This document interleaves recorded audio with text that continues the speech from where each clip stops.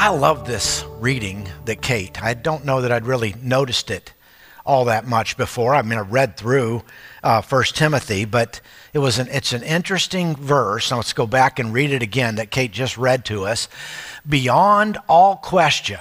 This is the Apostle Paul saying this to Timothy. And he says, beyond all question, or without question, this is the great mystery of our faith. If you think some things are mysterious, so did the Apostle Paul. It's a mystery. Christ was revealed in a human body and vindicated by the Spirit. He was seen by angels. We read that story and the story of the angels as it relates to Jesus from his birth all the way to his death. We see this reference to angels. He was believed in throughout the world and he was taken into glory.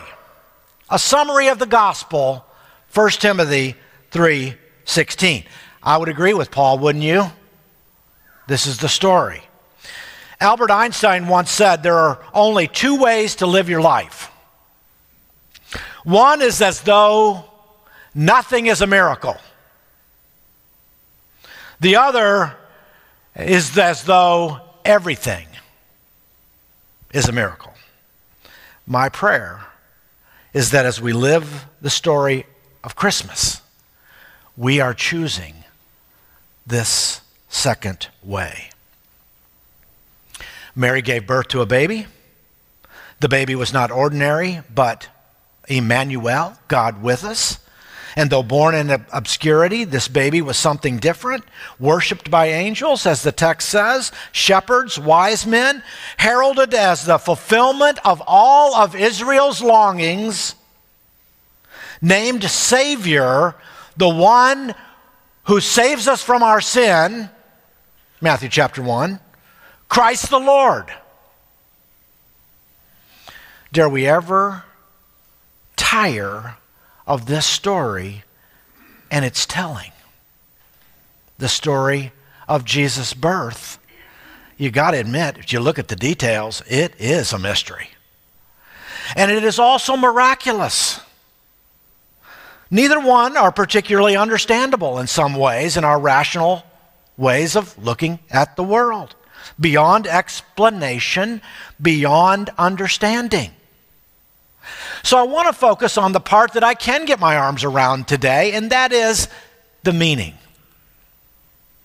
I can't fully enter into the mystery and get it.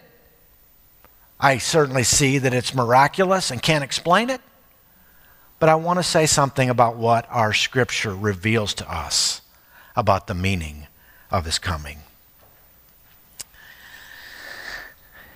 First of all, in his birth, I want to suggest that the infinite, cosmic God, the universal one, that is worshipped the world over, makes a limitless stoop to us. I saw this phrase the other day, and I thought, that captures it. The infinite stoop. It describes Philippians chapter 2 and verse 7, that instead he gave up his divine privileges.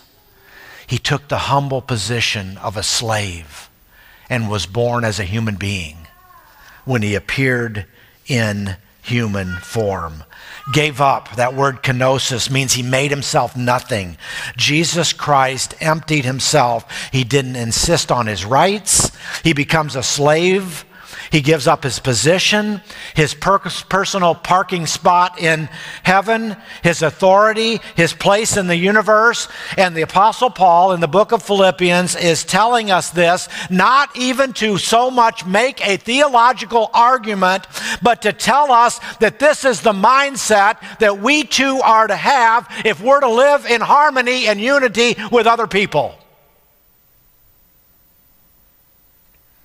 It's the reason verse 5 of this very section says, in your relationships with one another, have this mindset of Christ. Philippians 2:5. The mindset of Christ that is witnessed in his willingness to leave heaven and come to us. The humility of God in the incarnation is our teacher.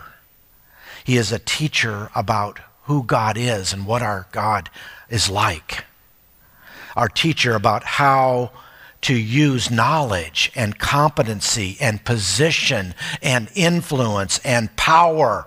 Our teacher about how to lead and relate in our workplace and in the church and particularly in our homes. Verse 8 stresses, after he became nothing, that he was found in appearance as a man. And he humbled himself by becoming obedient to death, even death on a cross. And so the incarnation is one step in this process of God emptying himself by entering into our world. C.S. Lewis has a wonderful word picture where he described and looked at all of this, and he was trying to write and understand and express the meaning, just as we're talking about here, of the incarnation. And he looked down and there was this dog at his feet. And he said, imagine for a moment that your dog, and every dog, is in deep distress. And some of us love dogs very much.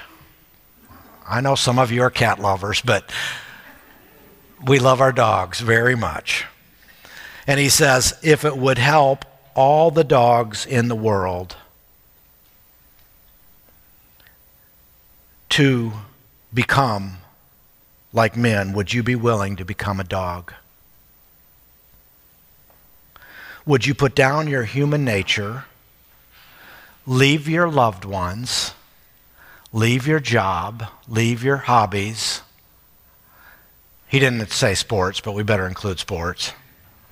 Your art and literature and music, and choose instead of the intimate communion with your beloved, the poor substitute of looking into the beloved's face and wagging your tail. Unable to smile or speak. His point being, Christ, by becoming man, limited the thing which to him was the most precious thing in the world. His unhampered, unhindered communion with the Father. Do you see what I mean by infinite swoop? What it would have taken for him to leave that relationship in Trinity, the Father and the Son and the Holy Spirit, in communion and relationship with one another, to become one of us. Our life as a follower of Christ, it can be confident, it can be courageous, it can be competent, but it is always to be shaped and influenced and guided by the infinite stoop. Seems to me if we could get that, there would be a lot fewer conflicts in the world. And what I'm trying to say is the Christ coming to us is so meaningfully practical if we'll understand what has happened in his birth. Raises the question, is my approach to life aligned with the one who made the infinite stoop? Number 2. The incarnation then tells us that he camped out with us. You might have heard this before from John's gospel, or for those of you who have dabbled in a little Greek, you might have looked at this, that he tabernacled among us, that he camped with us. John 1:14, he dwelled, he made his home in our neighborhood, not just for us, but to know us, but for us to know that he knows us. And I describe this as the comprehensive empathy of God, to experience our humanity, And never can we say again, and this is so, again, meaningfully practical. Never can we say again, God, you just don't understand. Or you don't get it. It is a profound spiritual leap when we move from thinking that God is outside our realm and our being and our inmost thoughts and our feelings, and that He is actually experiencing them with us. I think it takes some time in our own journey, in our own faith journey, to move from thinking that God is out there to recognizing through His Holy Spirit He is in here. And He experiences us fully. He knows us. What kind of God is this? Hebrews chapter 4 and verse 15 says it this way, "For we do not have a high priest who is unable to empathize with our weaknesses." I love the language of empathy, particularly in a culture like our own that is preoccupied and obsessed with feelings, with our feelings. Everything is about how we feel. But here is God who is saying, I understand your feelings. I don't know about you, but I need a counselor or a coach who gets it, who's been there, and he understands our pain, and he understands our frustration, and he understands our suffering. And read through the scripture. He understands our embarrassment, and he understands our grief. And to take on these things with such magnitude that we then see him hanging from a cross, we know that he knows.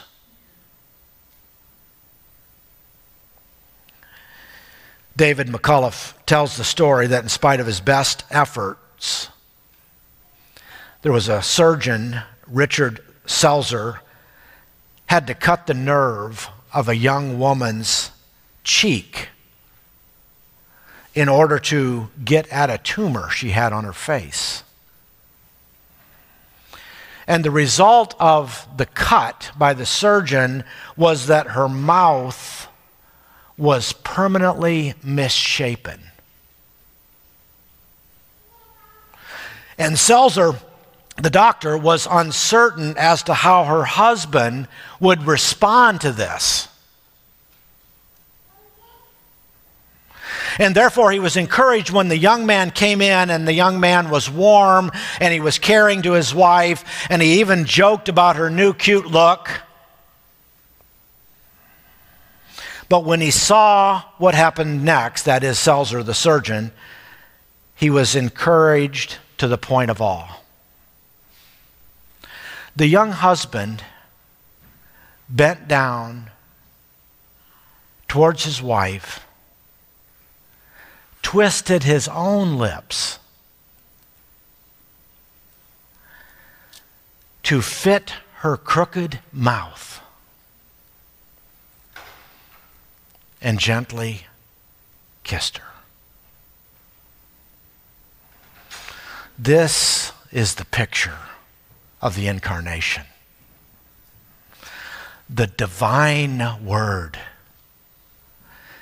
making himself like us, experiencing our world in every way. God bent down, twisted his lips, kissed the crooked lips of a crooked world, misshapen by our sin, by our despair, by our brokenness, with his love and mercy. Number 3, in his birth, the holy, we are shown, that was number 2. In his birth, we are shown what the true God is most like. In other words, Emmanuel means God with us. But here's my experience, that in spite of all the teachings in the Bible, many of us, I believe, are not really convinced that Jesus fully and accurately shows us who God is and what God is like. Seems to me that we live with a lot of preconceived views, maybe somewhat based on Old Testament conceptions of God that never get quite revised through the filter of Jesus Christ. Maybe because of our own sinful nature, we distort the understanding. But it seems to me on a fairly consistent basis, we deny what the Scripture itself says about how God reveals himself in Jesus. John 1:18 says it so plainly. No one has ever seen God, but the one and only Son, who is himself God and is in closest relationship with the Father, has made him known. I want to invite you to believe what the Scripture says.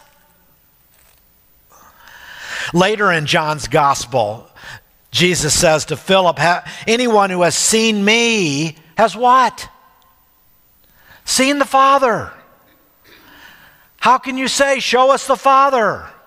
The practical meaning of the incarnation is that he who has seen Jesus has seen the Father God. Look at this passage in 2 Corinthians chapter 4 and verse 6 with me for just a moment. The Scripture says, for God, who said, let light shine out of darkness, made his light shine in our hearts. Our hearts are dark. They require the light of God to give us the light of the knowledge of God's glory. How do we get that knowledge of God's glory, the light? That comes from God. It's displayed in the face of Christ. I invite you to believe the meaning of his coming as we find our God in the face of Christ. Who is God and what is he like? We have a God that loves us not because we are lovable, but because of his love. This happens in no other religion. We are actively reached in love even while unlovable. And the coming of Christ and his death and his burial and his resurrection, it's the evidence of the love. We cannot reach God, but he has reached us. Not because we asked him to, because he desires to be with us. I want to ask you again as we close this morning, what else has more meaning than this? And as you spend time with family, and as you celebrate the holiday, will you line up all the things in your life that matter? Do a little consideration and reflection.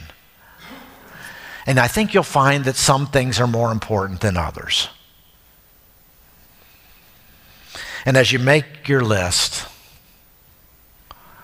I would love for you to consider these truths of the meaning. Does anything compare to a God who infinitely stoops for you, who completely feels with you, who brilliantly reveals himself to you? Mysterious for sure, miraculous without a doubt, meaningful in every way beyond measure. Merry Christmas to you.